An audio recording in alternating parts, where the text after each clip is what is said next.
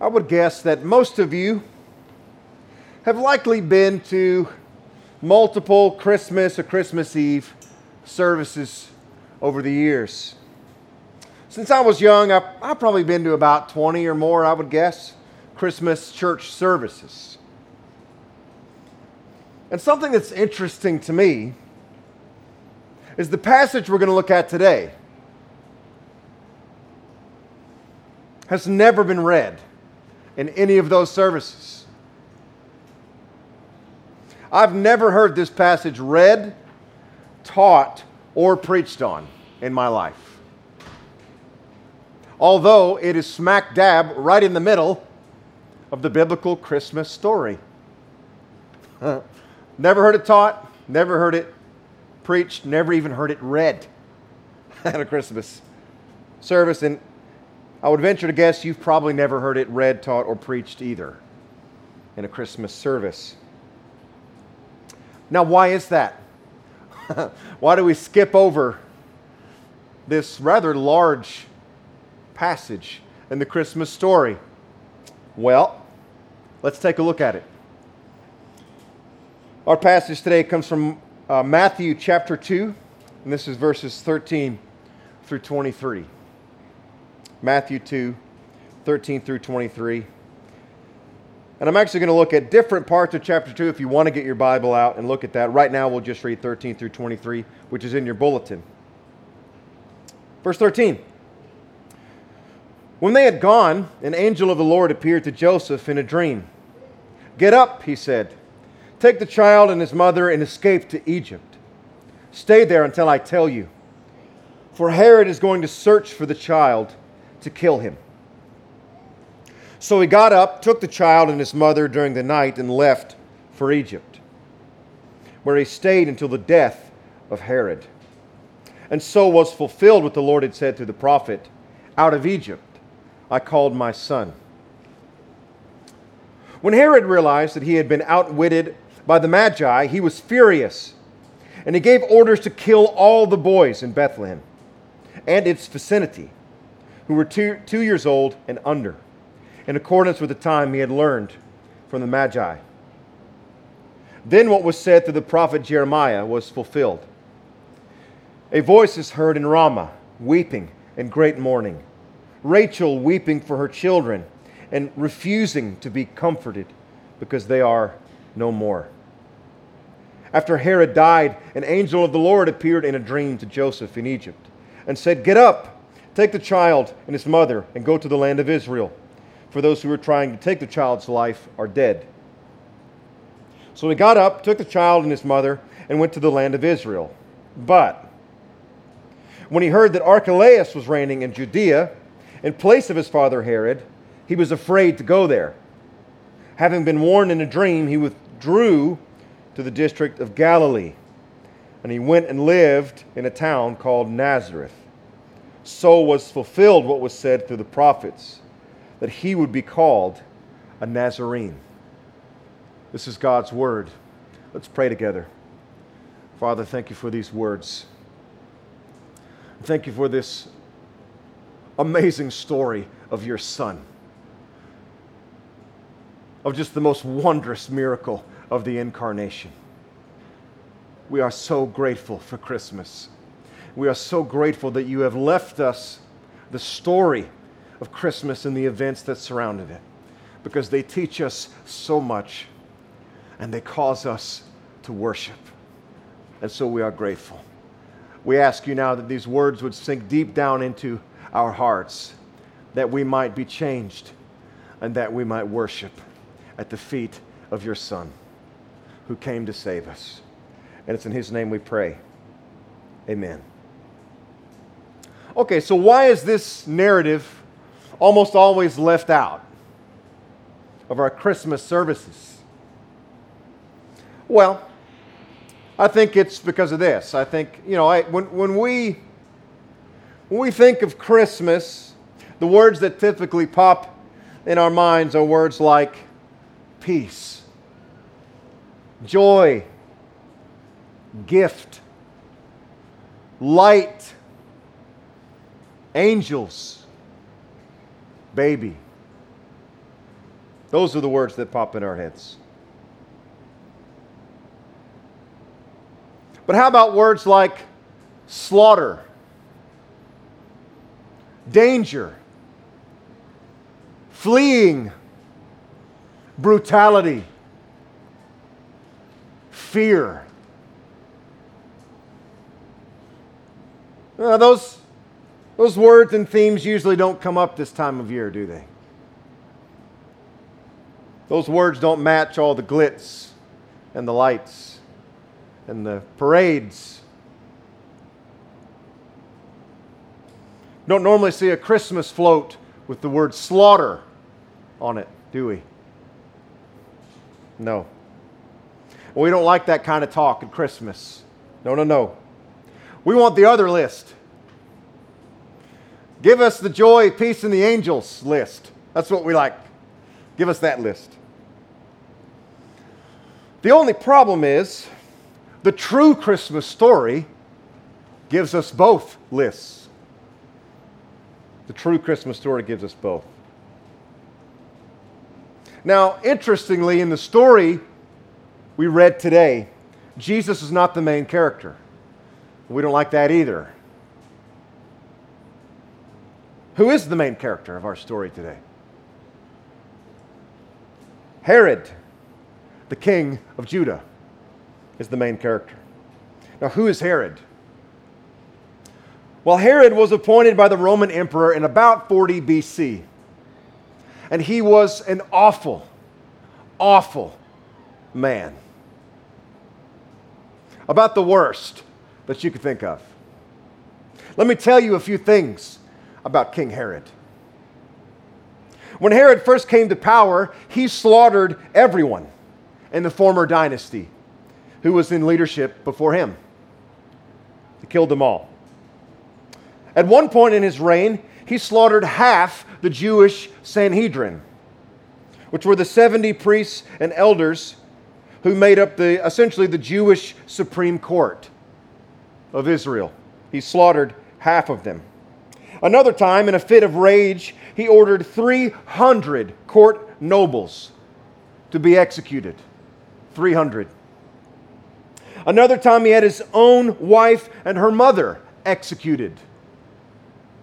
Another time, he had 3 of his own sons executed. It was this violent man and his violent attitude toward Christ that caused all of the events in our passage today. Herod desperately wants to know who this child is that is said to be born in Bethlehem. But after no one tells him the identity of the child, Herod decides, that's fine, I'll just kill all the boys in Bethlehem. And so that's what he did. He ordered all the boys in Bethlehem and the surrounding area to be executed under 2 years old. And so Jesus' family is forced to flee to Egypt to protect Jesus. And then after Herod dies, the family travels back to Israel. Phew! Everything's safe now, right? Herod's dead. Wrong. Wrong. Because if you noticed in verse 22, when the family heard that Archelaus was reigning in Judea, they were terrified to go there. Why? Because Archelaus was Herod's son. And he was a chip off the old block. He was just as murderous and just as much of a tyrant as his father. And so, the family went to live in the backwoods town of Nazareth. This passage is so dark that it makes us just want to skip right over it. It's a little too intense for us during the holiday season. And so we just skip it the vast majority of the time. So why do I bring it up? How rude. How rude of me. Why do I bring this story up? Well, I'll tell you why. Because it's in the Bible. Because it's a part of the real Christmas story. I understand it's not a part of the Americanized version of Christmas. I get that. But it is a part of the real biblical Christmas. And so I don't think we should skip over it. I think if it's in the Bible, then that means God wants us to know it. He wants us to learn it. And He wants to teach us something through this dark story. So, what does this dark narrative teach us? Well, number one in your outline, it teaches us this: that Christianity brings peace and war. Christianity brings peace and war. King Herod in our story today personifies an important principle. And this is that principle: that the coming of Jesus not only solves problems, it also creates problems. The coming of Jesus solves problems and creates problems. Another very rarely read Christmas passage comes from Luke's Gospel, chapter 2. And we read there that when Jesus' parents presented the boy in the temple, there was a righteous man there named Simeon who received a revelation from God right there in the moment. And Simeon turns to Mary and says this to her, quote, "This child is destined to cause the falling and rising of many in Israel, and to be a sign that will be spoken against, so that the thoughts of many hearts will be revealed, and a sword will pierce your own soul too." End quote. Whoa, Simeon! Chill out, bro. Don't you know that Christmas is all about peace and goodwill toward men? What's with all the sword piercing your heart stuff? Just chill out, Simeon. Come on, man. But you know, Simeon was right. Simeon was right.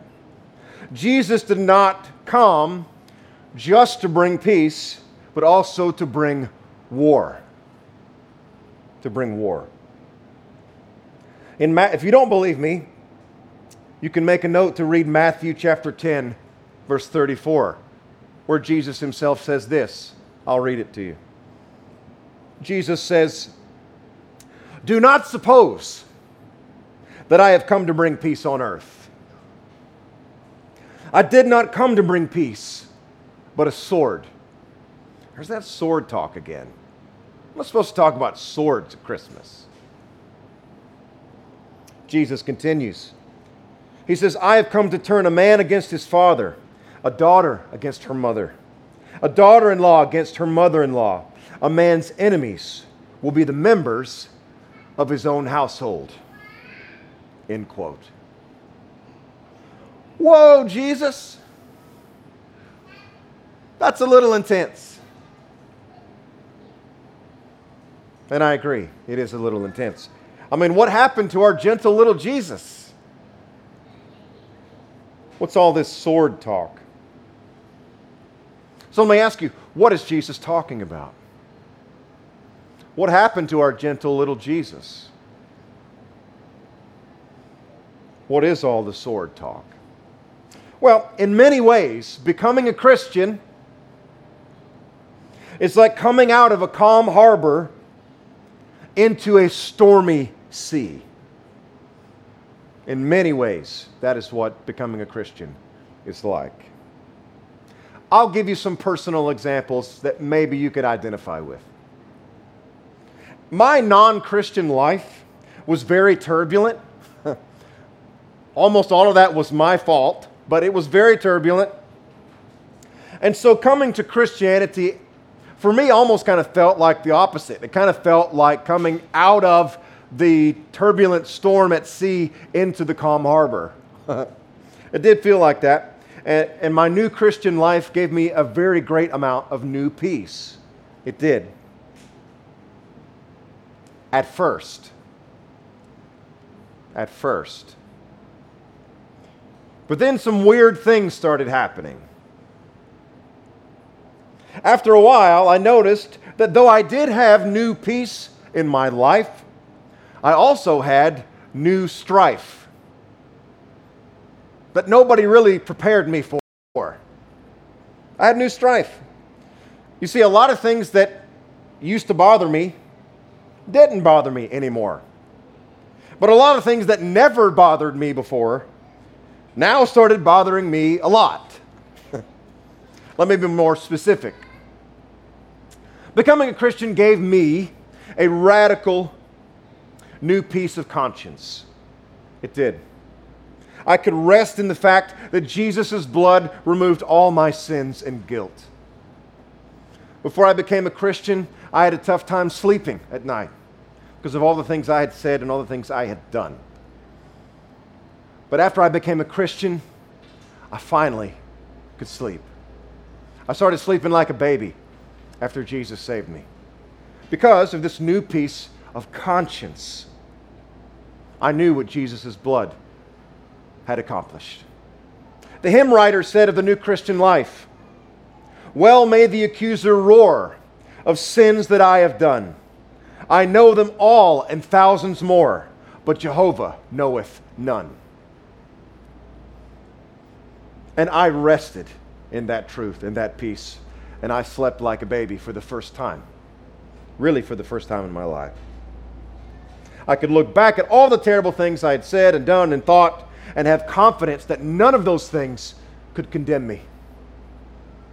And so I had a great and wonderful new peace of conscience.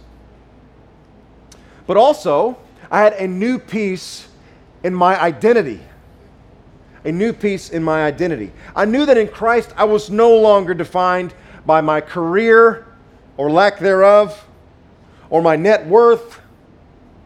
I was defined by being His child.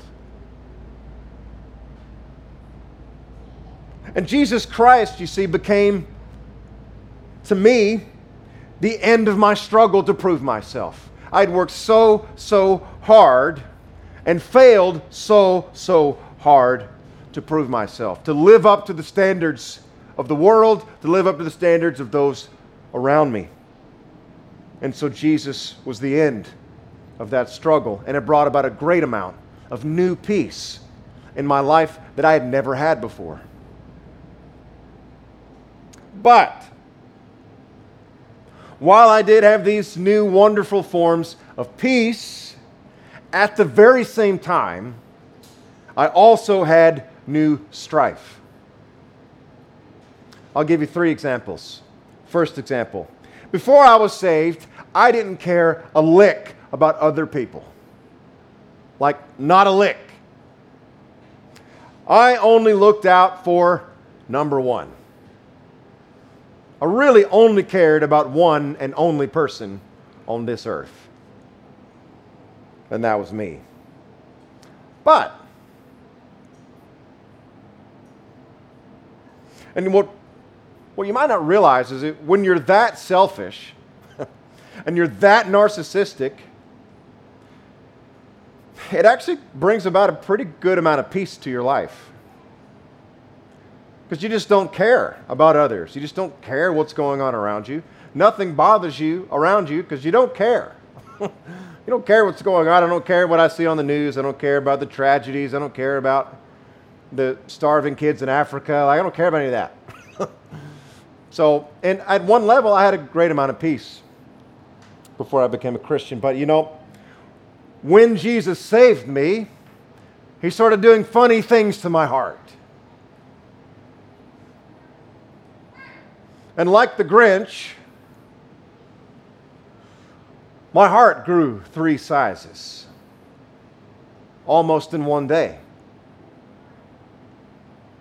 I don't think I shed one tear in my whole life. Maybe as like a little bitty kid, but I really didn't cry at all. But then something bizarre happened after I was saved. I started crying all the time. Now I see the infomercial about the kids in Africa, and I'm just weeping like a baby. Searching for tissue. This has never happened to me before. I didn't care about anything like that. Now all of a sudden, I deeply care. What's happening to me? But that meant this: opening myself up to others, opening my heart up to others, to reach out, to serve them, to care for them, to love them. And I began doing that. But by doing that, I also opened myself up to hurt. I opened myself up to be used by them. And that's exactly what started happening. And it still happens to this day. It's been happening my entire Christian life. By opening up my heart to others, my heart is exposed out there. And I've been hurt many times. But that is the cost of love. That is what love is. When you open yourself up to love, you also open yourself up to hurt. And so this brought strife, new strife, into my life that I never had before. Second example, because the world doesn't like Jesus, when I became a Christian, my closest friends stopped liking me. I lost my closest friends, all of them. I lost them all. Now, I made new ones.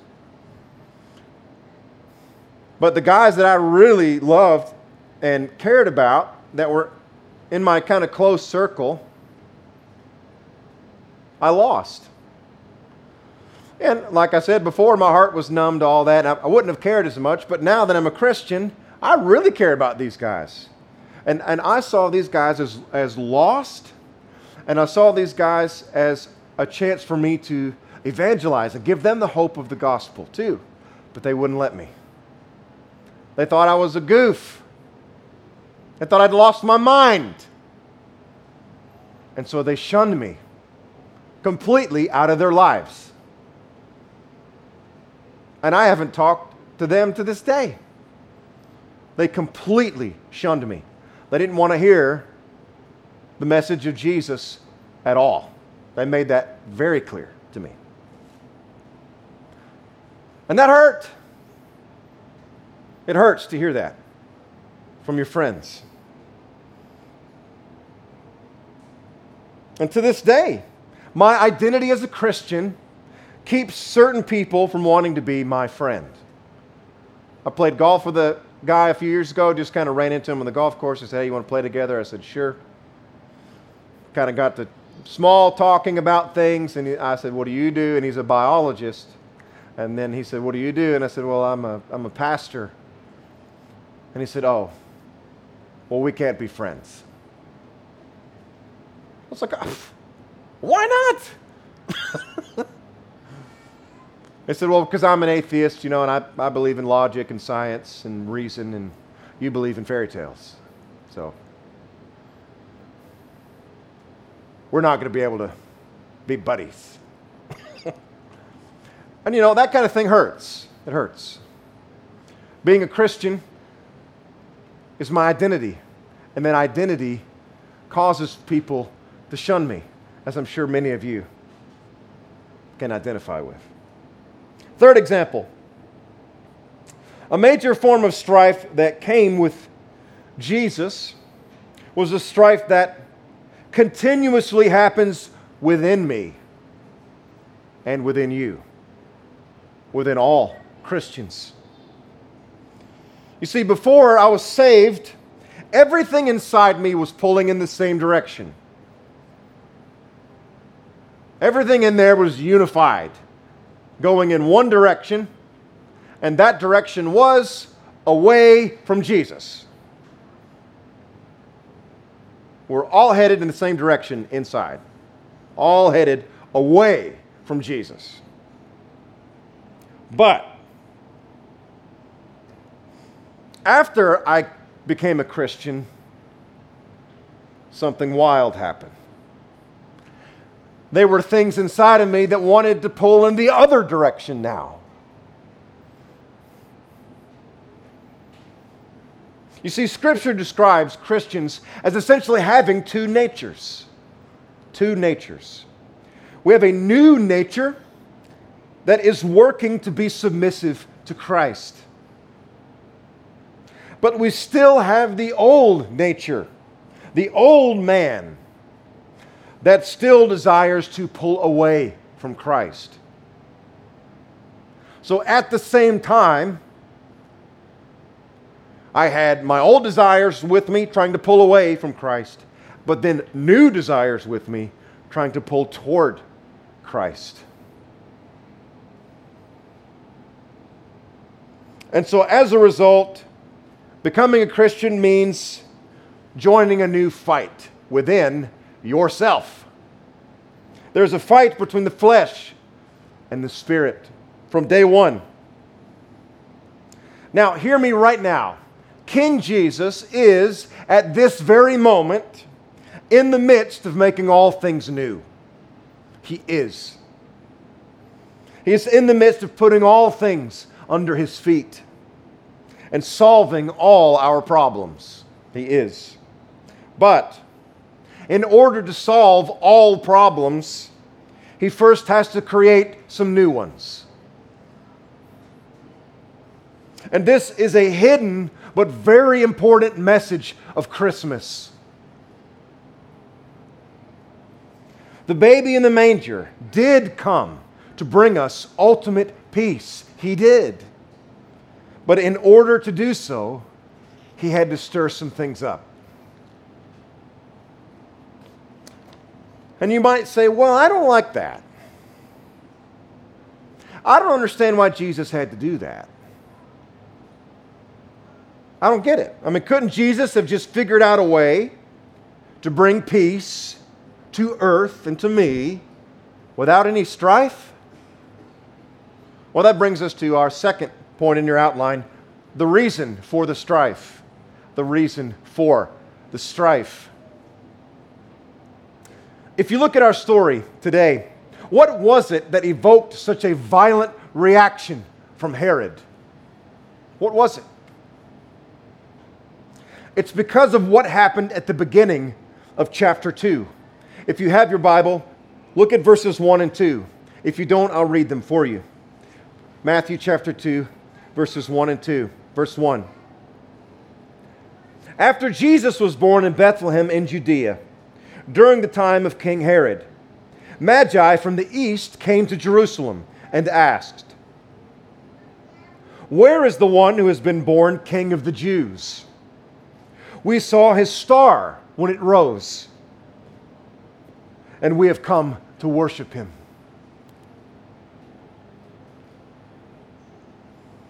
Okay, so when the Magi came to Jerusalem, and they said they're looking for Jesus, notice, they did not say, "We're here looking for a personal Savior."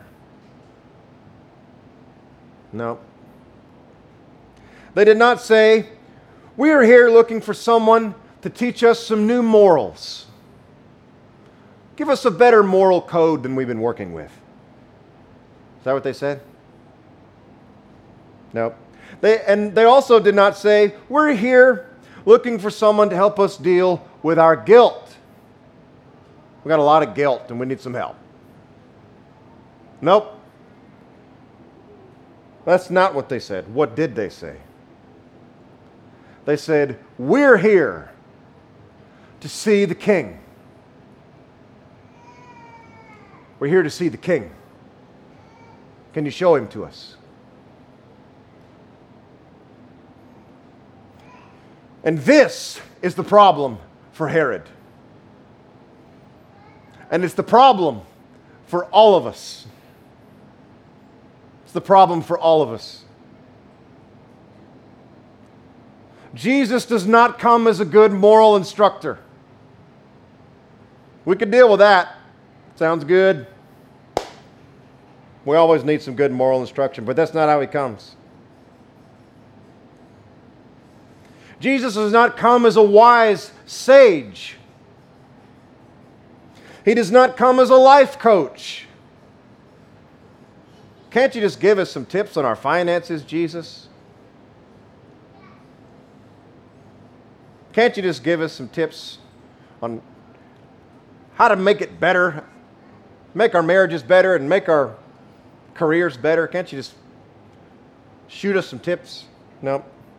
He does not come as a moral instructor. He does not come as a wise sage. He does not come as a life coach. He comes as king.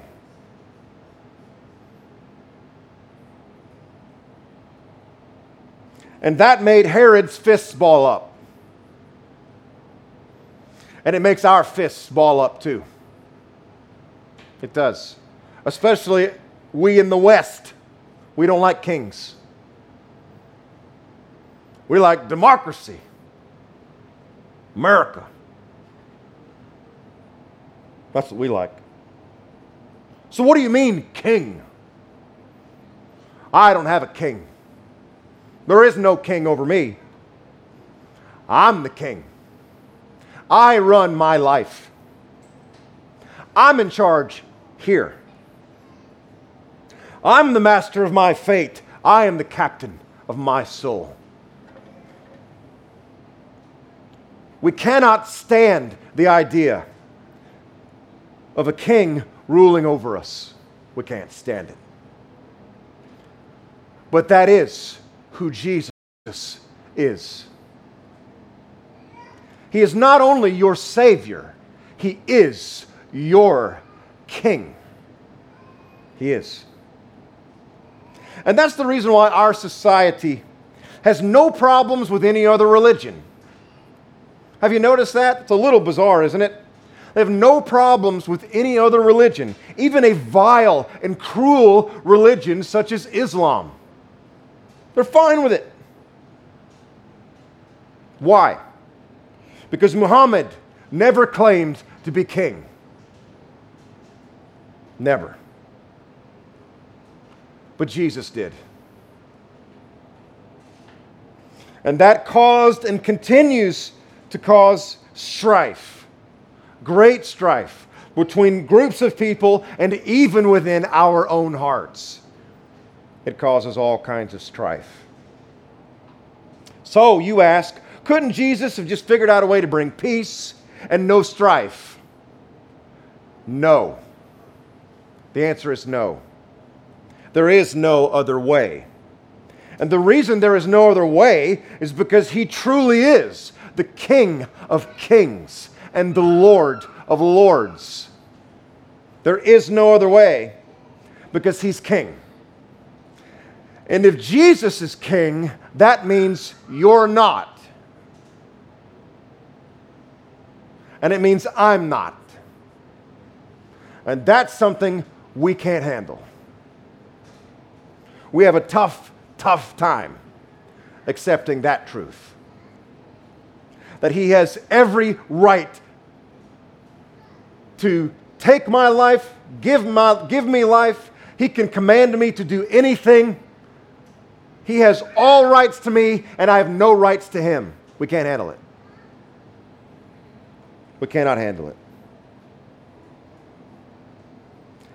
So if you're here today, maybe you're a skeptic, or maybe you're even a Christian, but you say, you know what, Christianity's nice. It's nice. And I've heard this so much, it's unbelievable. Christianity's a nice thing. It's good. Christianity's good. But it should just be a private thing. You know? Just keep it to yourself. If it works for you, great. I'm glad that it works for you.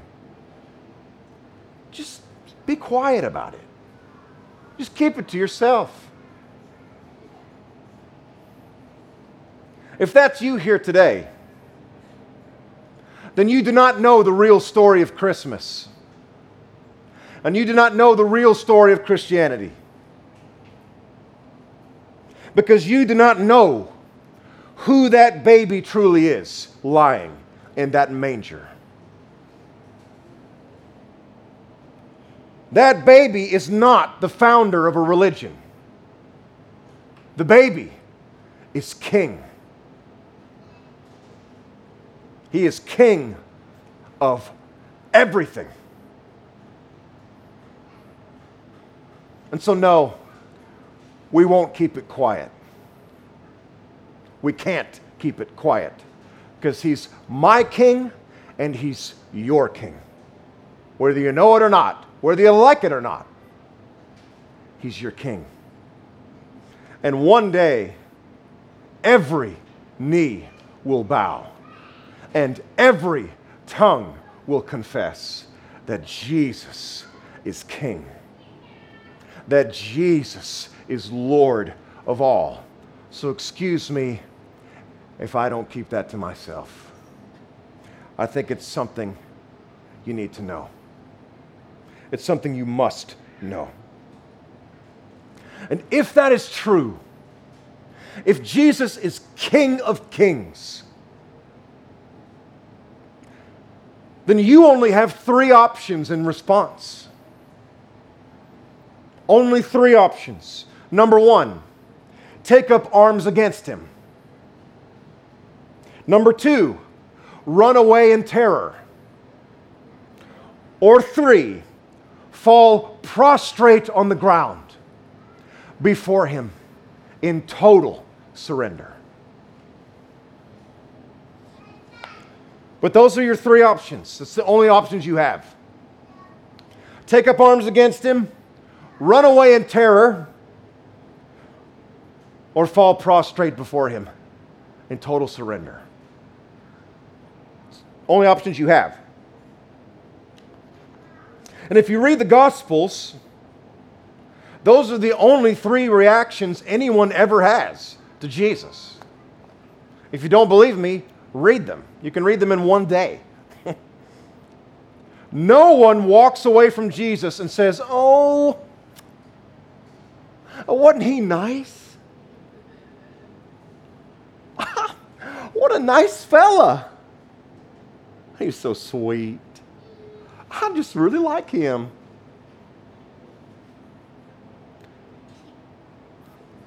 My son liked that. No one has a moderate reaction to Jesus in the Gospels, because a moderate reaction to Jesus is not possible. It's not possible. When someone claims to be king, your options in reaction are limited. And moderation ain't one of them. You don't have that option.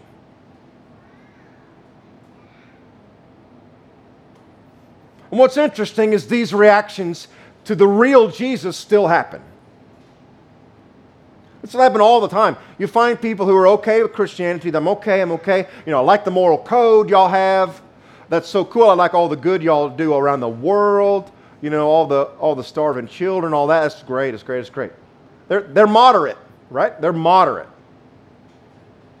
toward Christianity. But then when you start talking about the real Jesus and the real Christianity, what happens?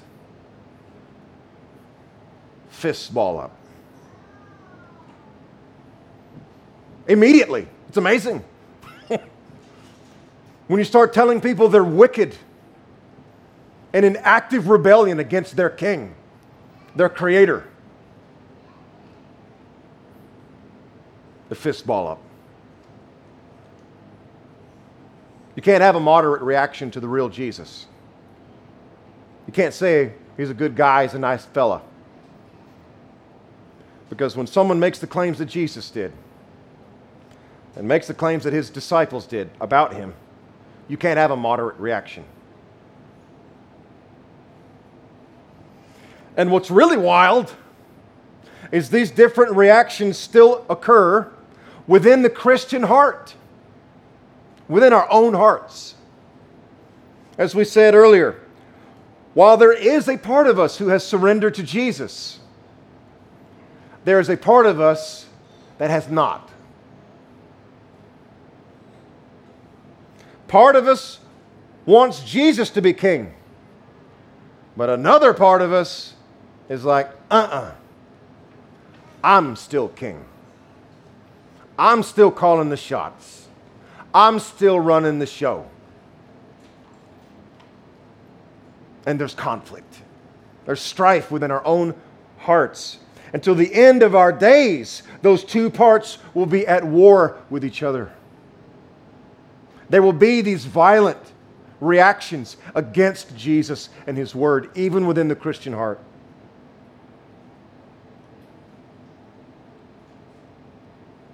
But let me give you some help. Let me give you some help. Let me tell you how you can get a leg up in the battle within. It will become much easier for you to submit to the kingship of Jesus the more you see what kind of king He is.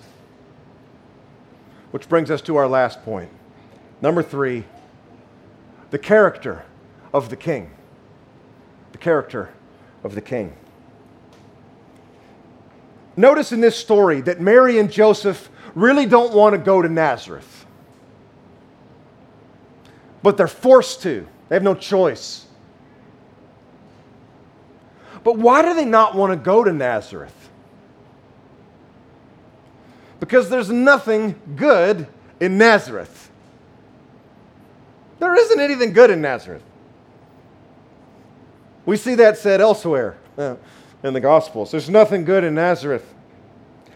Nazareth is a podunk, uneducated town on the outside of the real goings-on of Jewish life in Israel. It's on the outskirts. It's on the outside. There's nothing good there. And that's exactly where God the Father wanted His Son to grow up. You see, our God is not the God of the elite. He's the God of the outcast. Our King did not come to be raised in a palace in Jerusalem. Our King came to be raised in a poorhouse in Nazareth. Our King is not lifted up above our suffering. No, He is near to the sufferer and to the brokenhearted. In fact, our King Himself suffered more and was more brokenhearted in His life and in His death than anyone in the history of the world. He suffered more and was more brokenhearted than anyone. And His suffering in life and on the cross is what miraculously rescues and redeems us. It's the reason He was born. It's the very reason He came. And that's what is meant by verses 16 through 18, which we'll close with. Verses 16 through 18. When Herod realized that he had been outwitted by the Magi, he was furious, and he gave orders to kill all the boys in Bethlehem and its vicinity who were 2 years old and under, in accordance with the time he had learned from the Magi. Then what was said through the prophet Jeremiah was fulfilled. A voice is heard in Ramah, weeping and great mourning. Rachel weeping for her children and refusing to be comforted because they are no more. One commentator wrote this about these verses. He said, "The slaughter of these innocent boys in the place of Jesus is a prophecy and an anticipation of the slaughter of the innocent Jesus, who will die in the place of all men." End quote. You see, there will be weeping in Ramah. A mother will cry. But it won't be you. And it won't be your mother. It will be Jesus' mother. She will see her innocent son brutalized and beaten and whipped and mocked and spit on and laughed at. And she will weep and weep. But it is that innocent boy's, that innocent man's suffering that will be able to wipe away every tear from your eye. Because you will stand before the King one day. And he will take his hand, his nail-scarred hand, and he will wipe every tear from your eye. He cried and he suffered. He went through chaos, the ultimate chaos, so that you can forever have ultimate peace. Peace between you and God.